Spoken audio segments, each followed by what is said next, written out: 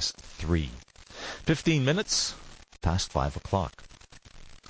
A can of oil, a set of tires, a rusty old car, its battery leaking onto the ground below. We've all come across illegally dumped garbage or vehicles in the bush or by the side of a road.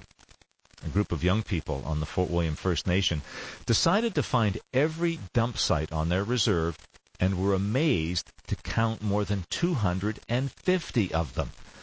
This Sunday, they're holding an open house that they hope will start people talking about illegal dumping and maybe even working together to solve the problem. The CBC's Heather McLeod headed over to Fort William First Nation this morning to get a bit of a tour. Hi, my name is Jacob McLaren. I'm age 22.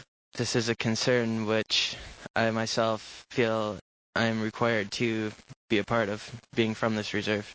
Tim Solomon, I'm 18. I go to school at KIHS, Quaitnook Internet High School.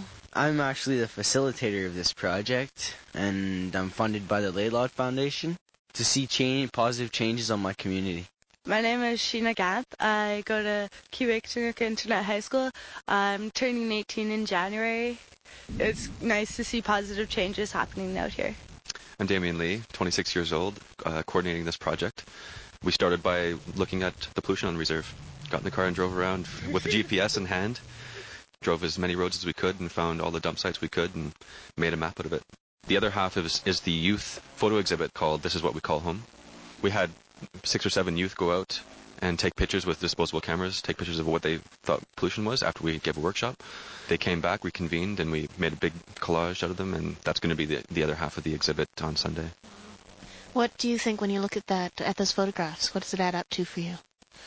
Lots of disappointment to see that the people around here have no respect for this land.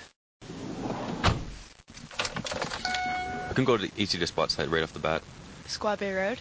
Yeah. The way we mapped these is we basically took waypoints for every spot we found that had garbage that was put there on purpose. So stuff like litter was not included in the mapping. But these random dump sites, what we're calling them, could be anything from one tire to a large commonly used dump site or 6 or 7 fridges or basically anything that was put there on purpose of any type.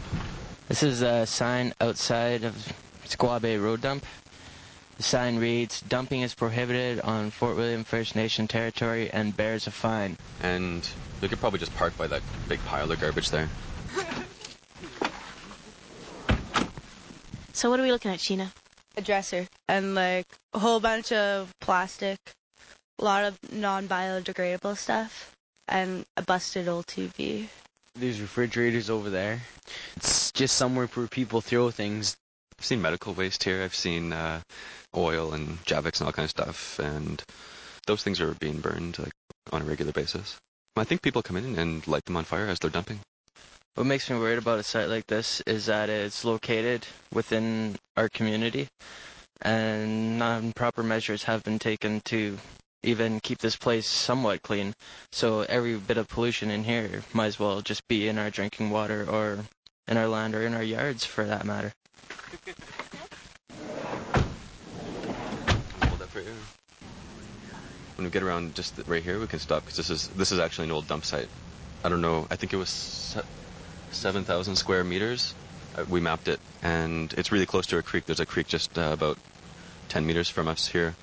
You still walk around in this place nowadays and find nails, old boards and stuff still on the ground. Little bits of old buckets and whatever. From what I can remember, these boats have always been here. I used to come down here as a child to play around in these boats. Me and my friends would. As a child, I also remember going down and seeing gasoline rainbows all through the water down near where all these boats came from. So these boats are definitely causing some kind of pollution. We live around the shore of Lake Superior in Squaw Bay, and when we were kids, we used to go swimming in front of our house and get rashes from whatever was in the water. Yeah, so I actually went swimming there within the last year, and the last time I came out of there, I was covered in hives for about a week. I've never got that kind of reaction from swimming in any other open water. And these are just some of the dumping sites close to the road. There's many dump sites that are quite far in the bush. I was surprised to find how far people will go to dump garbage. About 300 meters up the road, there's a pretty interesting how people are willing to dump in a place like this where they see damage to the water, damage to the ecosystem. There's a waterfall right there. Just on the entire perimeter of this space here, there's basically a string of garbage. We can't really say it's 10 or 15 or 20 dump sites. It's just garbage everywhere along the side here. Tires, and I'm sure at some point this stuff was burned, and this is what we have to stop. Why do you think people do this? Because they don't want to pay the $5 dumping fee in town? Who do you want to come on Sunday afternoon? Well, I myself personally would like to be there because this is all very interesting to me and I'd like to get a better perspective of it. I didn't even think there's that many dump sites. I only thought there's like maybe 10, 15. Nowhere near close to 250. Everyone's welcome, and it's just a good chance for everybody to collaborate on what they know and what they want to learn and what they want to do about things. We're hoping that it's going to start informing people about the problems we're up against here. CBC journalist Heather McLeod toured Fort William First Nation with Jacob McLaurin, Tim Solomon, Sheena Gath, and Damien Lee. Their map and photo exhibit, This Is What We Call Home, will be on display at the Fort William First Nation Community Center this Sunday afternoon from 2 to 8:30, and everyone, as you heard, is welcome to attend. Do you have any thoughts on what these young people have done on their First Nation? Give us a call. 625-5077 is the number to call here in Thunder Bay. 625-5077. If you're calling from outside of Thunder Bay, maybe you've got situations similar where you live, want to tell us about it, call toll free